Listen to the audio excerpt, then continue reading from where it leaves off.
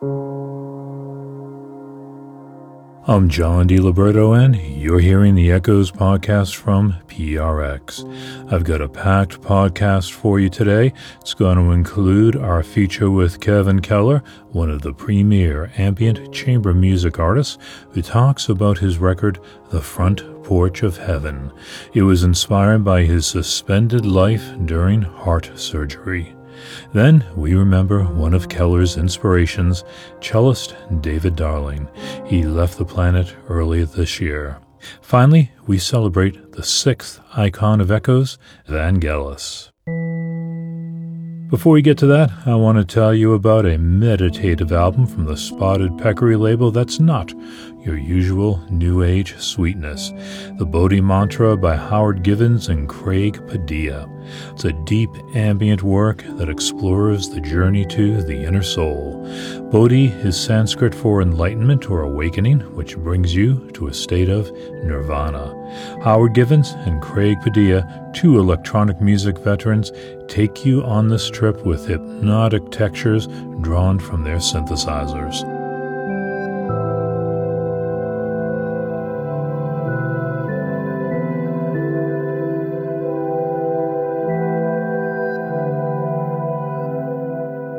You can reach Nirvana by getting the Bodhi Mantra by Howard Givens and Craig Padilla, available from Amazon, iTunes, Bandcamp, and other retailers. And now, let's hear from someone who had a spiritual experience on the operating table, Kevin Keller. Kevin Keller is one of the premier ambient chamber music composers in the world, although you might not have known that if you'd only heard his 2019 album, Ice Worlds. That was purely retro electronic music.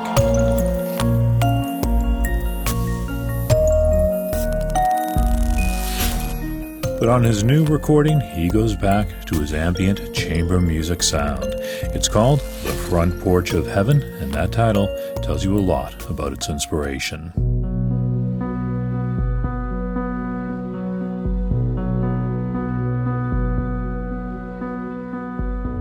Have you ever wondered where you'd go when your heart is medically stopped? Most of us haven't been there, but Kevin Keller has. It happened just shortly after he was on the show in 2019, and his album, Ice World, was made a CD of the month. Right, it was funny timing because we did our interview for Ice Worlds, I think, in March, and then the next month was when the surgery took place. So little did we know that was just around the corner, because I didn't know at that point. The operation was open heart surgery, and for the procedure, they had to stop Keller's heart from beating. When they told me I was going to have open heart surgery, the thing that really struck me, I mean, obviously besides just the shock of hearing that, the thing that struck me most about the upcoming surgery was the fact that they were going to be shutting me down, basically, turning my heart off for about an hour. And I had this idea like, okay, so I'm going to be lying on a table without a heartbeat. My blood's being pumped out of my body into a machine. I guess I asked myself the question, where does one go? Where do you go when that happens? Do you go somewhere? Are you aware that your heart is not beating? Do you know somehow, somewhere in your consciousness? So this album grew out of that question of like, where do you go when you're on the edge of death?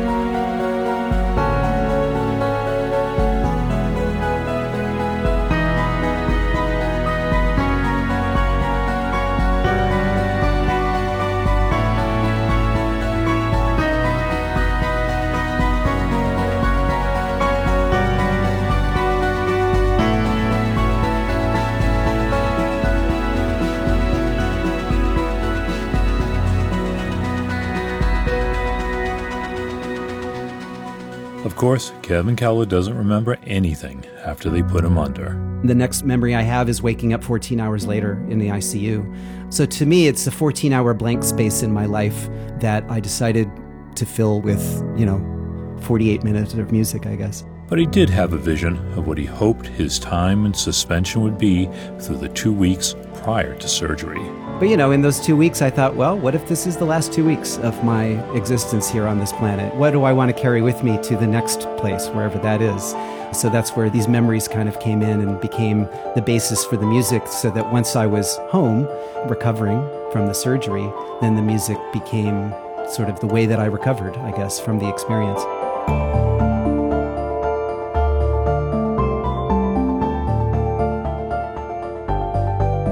I guess I took it as a fairly positive thing. I looked at it as where I wanted to go during the surgery was to a safe place where I could maybe look back on the most important moments of my life and reflect on them. So each piece of music on the record, besides the opening, which is kind of, the introductory piece, Beacon, each successive piece after that is basically just me recounting in music the memory of something that I hold very dear to myself, a memory from, some experience that I had in my life. So it's almost like a musical journal, really. So it's much more personal from my standpoint as the composer. It's more personal than probably anything I've done before.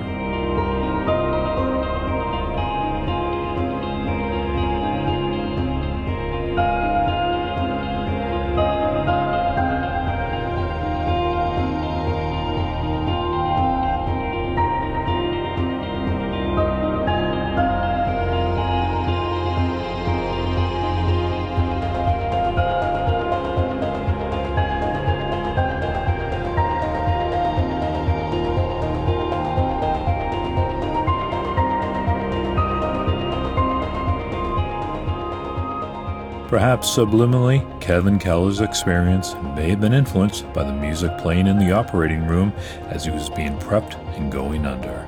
They let me listen to music of my own choice while I was in surgery, so I brought my iPod with me and had like a couple Robert Rich albums to listen to.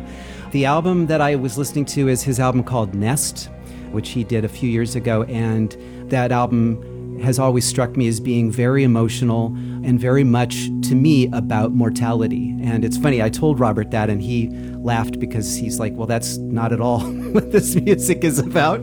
But if that's what you get from it, that's fine. That music of his is very relaxing in a non-repetitive way.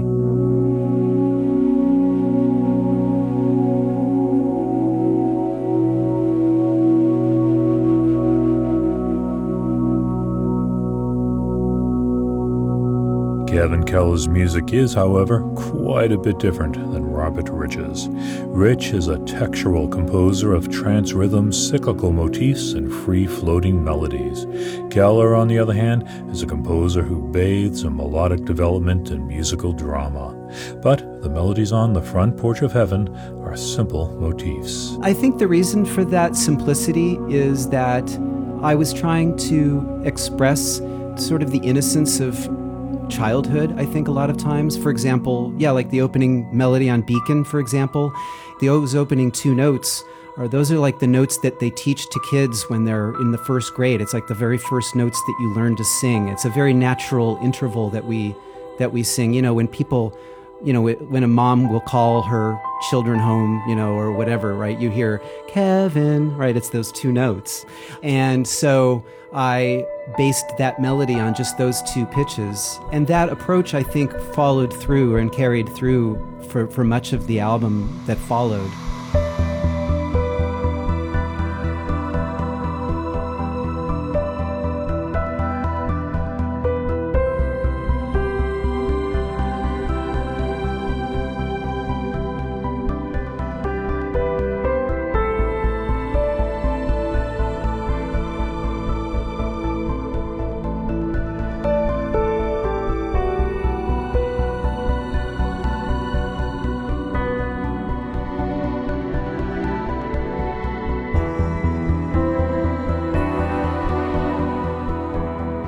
In his surgical experience, Kevin Keller isn't saying that he came close to death. Obviously, I didn't have, what people call a near-death experience. It wasn't like I was pronounced dead and was seeing a light in a stairway or anything like that. But he does have a song called Into the Light. I do. And Into the Light, again, it's based on something that happened to me. It was not even really something that happened. It was just an experience that I had. I was on a meditation retreat many years ago, and I was on a silent retreat for a weekend by myself. And there was just a morning that I was out walking in the woods, and the sun was coming up and was kind of streaming down through the trees. And it was just this amazing moment of connectedness that I felt and gratitude for that moment. So that's the starting off point for the music. But then I guess I took some artistic license and thought, well, what if I did have a near-death experience? What would that have been like for me if I had seen a light and had traveled through some tunnels? So there is definitely a little bit of projection or conjecture, I guess, that's built into that music as well, just to kind of fit the overall arc of the story of the music that the music is telling.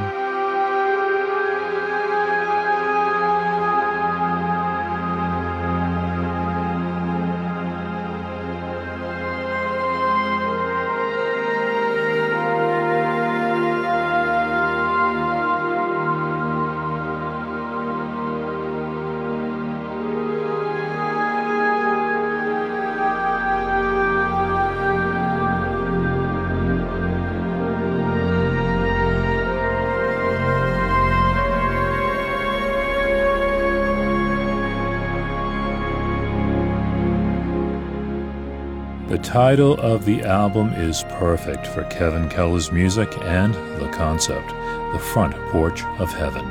So the title of the album is inspired by a dance piece by Ulysses Dove. He's a choreographer. He's now deceased. And he created this beautiful piece of contemporary dance in the early 90s called Dancing on the Front Porch of Heaven.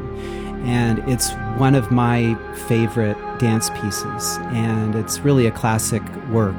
And I've always loved that title. And literally, for all the years that I've known of that piece of dance, I've always had the title Front Porch of Heaven in the back of my mind as something that I might be able to use at some point in the future.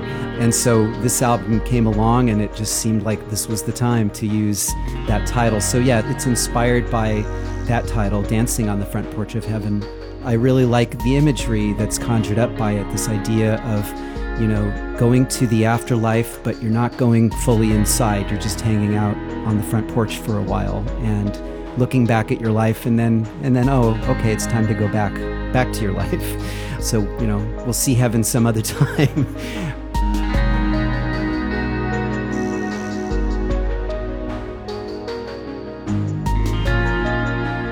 For Kevin Keller, heaven isn't a religious concept. It's a metaphorical space. Obviously, using the word heaven in a title, I thought, oh, you know, I don't want to necessarily give this idea of it being a religious experience, but it was definitely a spiritual experience for me. That this whole experience of going through the surgery and, you know, having them turn my heart off and all of that, and just what I went through mentally and emotionally to kind of get through that. I mean, it was definitely a spiritual experience. But yeah, my use of the word heaven is more of a general term, meaning whatever you think, you know, whatever you believe is the other side of our existence here.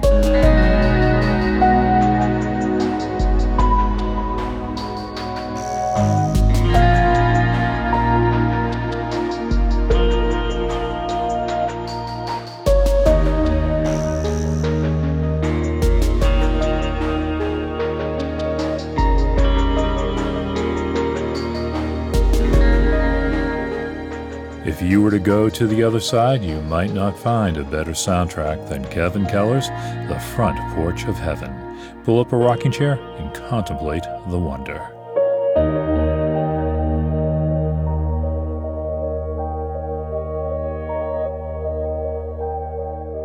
I will have a link for Kevin Keller's The Front Porch of Heaven in the posting for this podcast.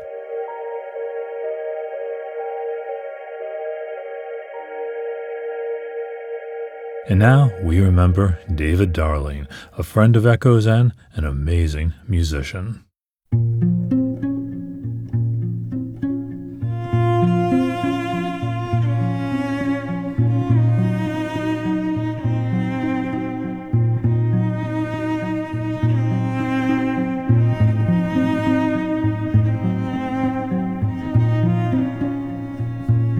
David Darling was was one of the premier new music cellists.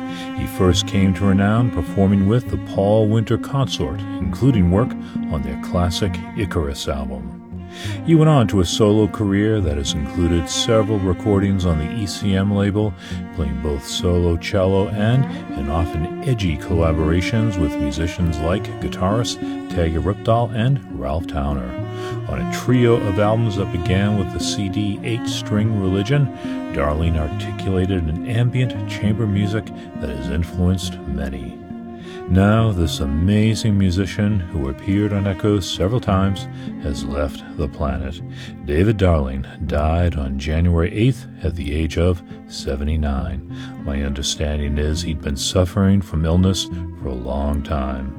We dubbed David Darling the Lord of Largo and the Master of Melancholy, but he was more than that, especially if you'd ever been to one of his workshops where he would encourage attendees to set themselves free and improvise. Sadly, the last time I spoke with David was in 2009. He just released a beautiful album, Prayer for Compassion, which was a CD of the month that March. I want to go back to that feature because it says a lot, not only about David Darling, the musician and composer, but Darling the man and what his beliefs were and his compassion for humanity. The lower half of David Darling's split-level home in Connecticut is dedicated to music, from his recording studio to a music room full of instruments. This is the piano room, because when we record piano, we do it in this room. And all my electric cellos are here that I've got from Ned Steinberger, which I have the whole collection. He pulls out one of his 8-stringed cellos, the instrument that formed the core of his 1993 album, 8-String Religion.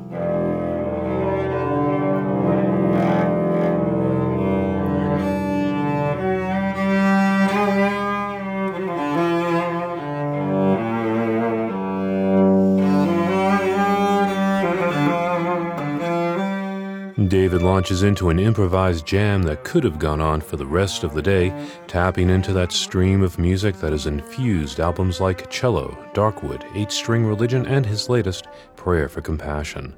The 8-string cello isn't on it much, but the other electric cellos are, in a blissfully turned landscape of overdubbed string choirs and reverb-drenched melodies.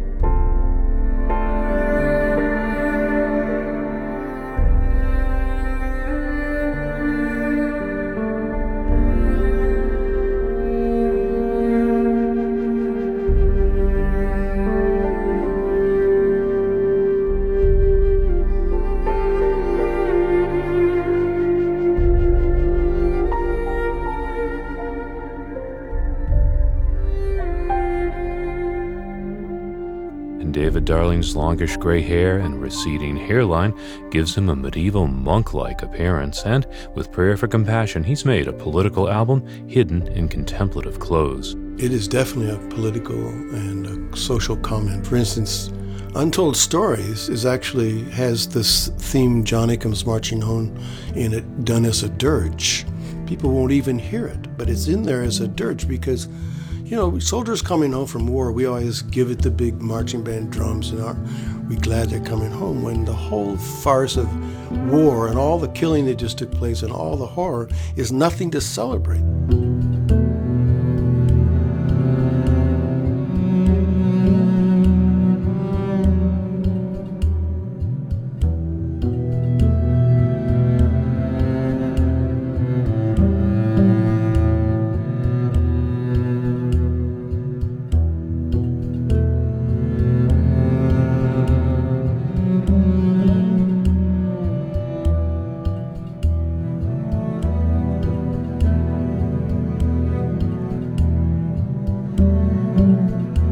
Almost every title on Prayer for Compassion has a political association. September Morn was begun on 9/11. Heaven on Earth references Darling's ecological concerns. And then there's War is Outdated. You know, war is outdated, which is in a direct quote from what the Dalai Lama said. In a seminar we were at, someone asked him, what do you think about war? And in that funny high laugh, he said, oh, I think it's outdated. I got to put that down because that's exactly right. It's outdated.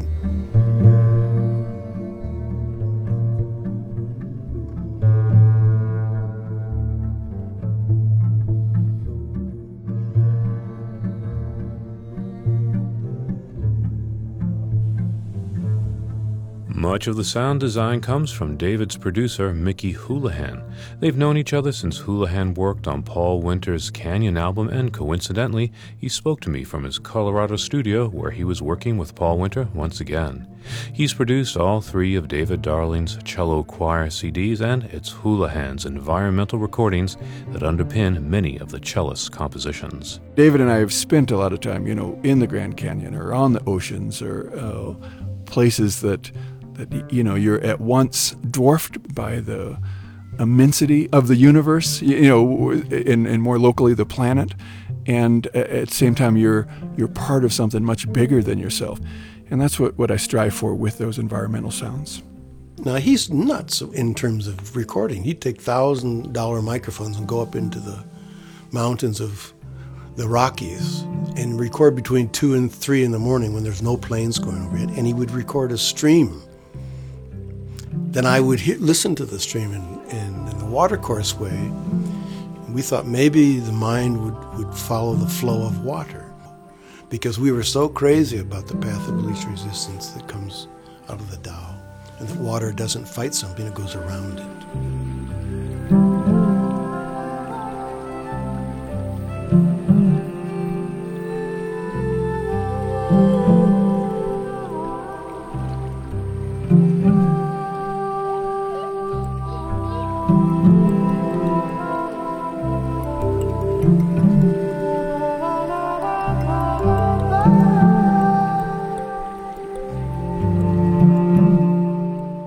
David Darling and Mickey Houlihan worked for years on these CDs, with Darling pouring out improvisations just like he was doing for me in his studio. And I think David's magic really is his ability to, in a way, look at the abyss, look at things that might be falling apart, either personally or globally, and while holding that field, play music.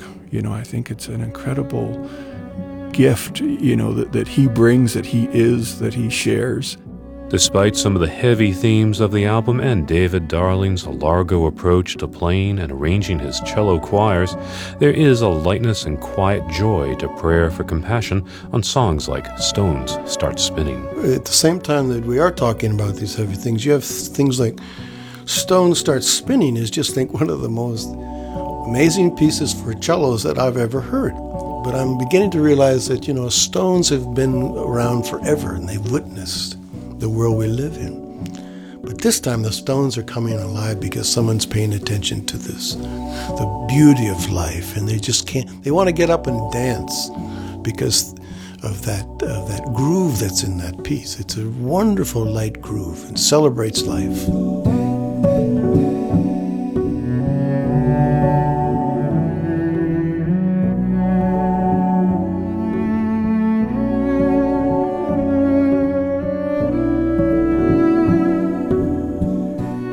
David Darling recorded his first solo album, Journal October, in 1979. 4 decades later, his music continued to grow deeper and reveal more shadings. His last recording was Homage to Kindness, released in 2019. Now, David Darling is playing the universe with his cello bow. He left us on January 8th at 79, survived by 2 daughters, Jessica and Bonnie, and their family. He leaves 19 albums and many collaborations behind.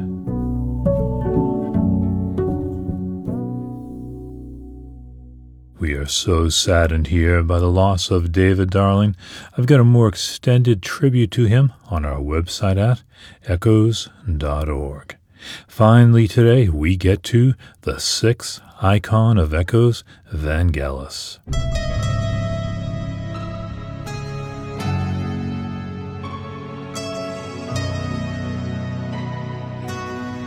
In the 1970s and early 80s, Vangelis was synonymous with orchestral, electronic music the way another Greek, Yanni, is synonymous with the New Age. Whether it's his film soundtracks or Chariots of Fire and Blade Runner, or his epic albums like Albedo 0.39 and Heaven and Hell, the sound of Vangelis has shaped much of Echoes. There was a time when Vangelis wouldn't give out his age or birthday, but now we know he was born on March 29th, 1943. Vangelis rarely gives interviews, but I got to speak with him twice. Once in 1982 for the radio series Totally Wired, and again in 2001 for Echoes. I bring those interviews together for a profile with Vangelis, one of 30 icons of Echoes.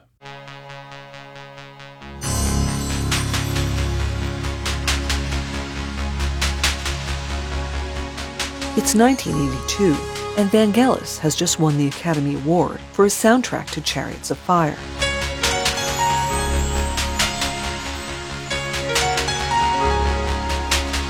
The Greek keyboardist didn't take much time to savor his Oscar.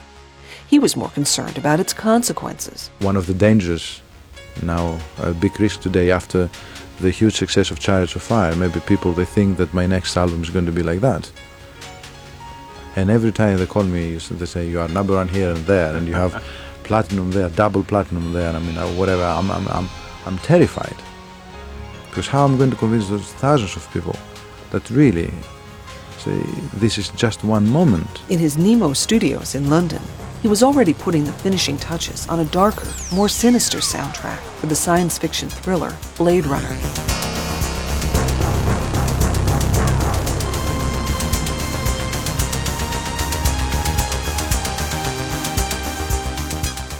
Back in 1982, when we first interviewed Vangelis, he was a handsome, burly man with jet black hair and beard. When we saw him again in 2001, he was a little more burly, and his long hair was streaked with gray.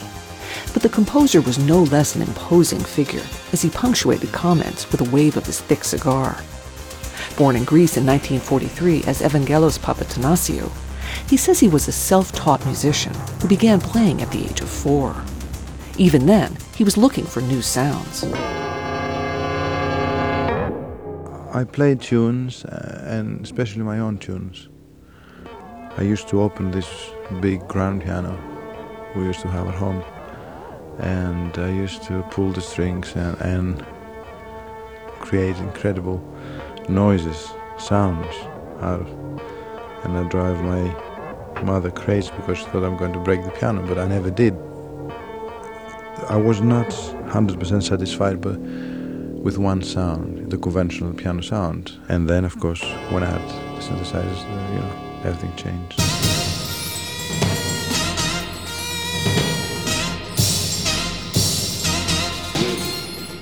Vangelis left Greece in the early 1970s during the political upheaval there and took his rock group, Aphrodite's Child, to Paris.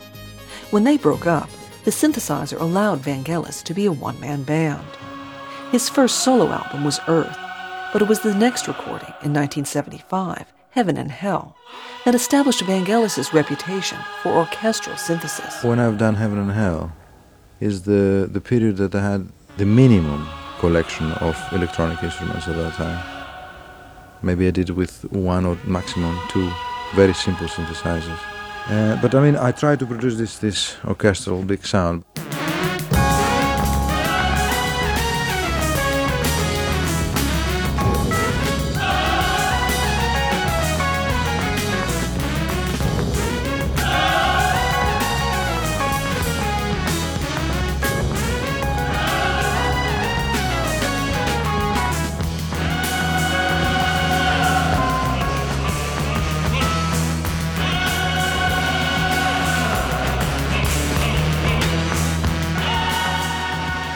Vangelis didn't just play synthesizers. At one end of his studio was a stage covered with tubular bells, timpanis, congas, and just about anything else you can bang on. His music frequently uses folk themes and instruments. On China, Vangelis dedicated an entire album to Asian ambiences, and in 1979, he returned to his own Greek roots. Odes was an album of folk tunes sung by the renowned Greek vocalist and actress Irini Papas. And this music, until 2 years ago, everybody used to play with conventional instruments, and it's like a museum piece. And because of this music dies every day. Now, I play that music that I learned when I was 2, 3, 4, I don't know, as long as I remember. And I played my way. It's nothing to do with the conventional way. The songs are exactly the same, the feel is exactly the same, but the way of expression is different. The synthesizers, they bring much more universal way of expression.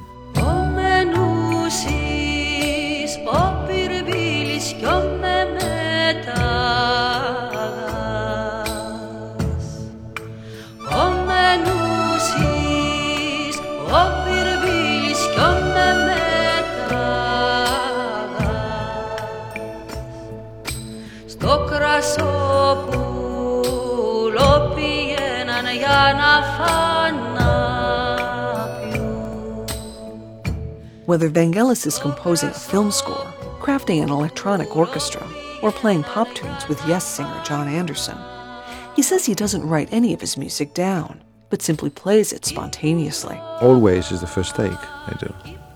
I don't play one synthesizer at a time. I play 3 or 4. So immediately you have a spectrum of sound quite important. As if to prove it, Vangelis moves over to his bank of electronic keyboards and begins to play.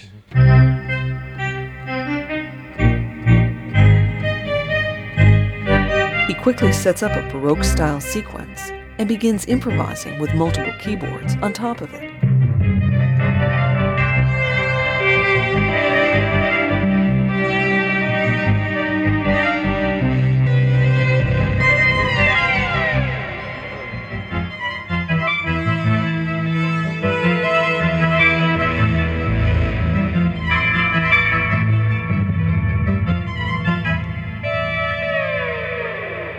Whatever, you see?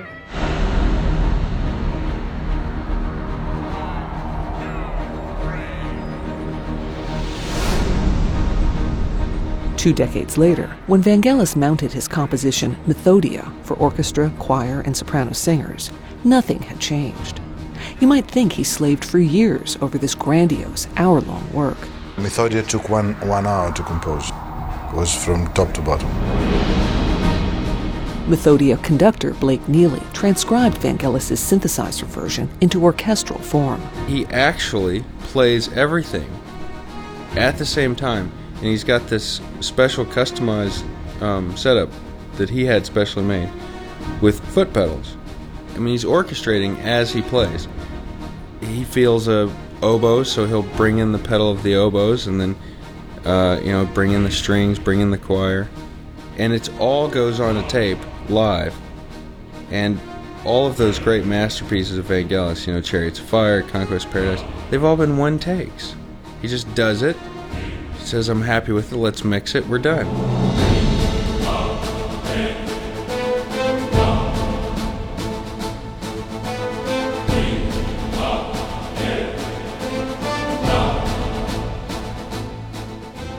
Although he began as a pop musician in the 1960s, playing in Aphrodite's Child, Vangelis' own image of himself is more of a classical composer. I think that this piece, Methodia, is classical music. And I think that in 10 years, 20 years, people will recognize it as classical. He's always wanted to be recognized as a great composer, not a synth composer, not a new age composer, not a film composer. And this may be the piece that people finally say, "Oh, I get it. You're a composer. No category applied." Despite all the orchestras, Vangelis remains true to his synthesizer roots.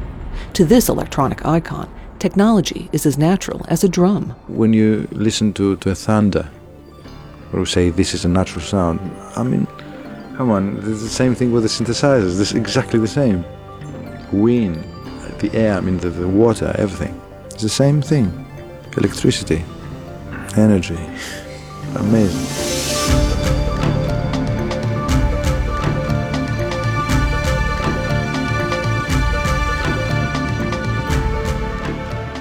Kimberly Haas bringing us Vangelis, an icon of echoes. Vangelis' output has slowed considerably in the new millennium. Outside of Alexander, in 2004, he's had no major film soundtracks, and after Methodia in 2001, he went 15 years without a new studio recording. But in the last 5 years, he's released 3 recordings, including the excellent and slightly retro Rosetta album, which won the 2016 New Age Grammy Award. Many were surprised when Vangelis wasn't tapped to score Blade Runner 2049. Some reports indicate he wasn't asked, others say that he refused. Apparently, he didn't want to repeat himself. The original Blade Runner score was reissued in a triple CD format in 2007. Vangelis, he was anointed number 6 of our 30 Icons of Echoes.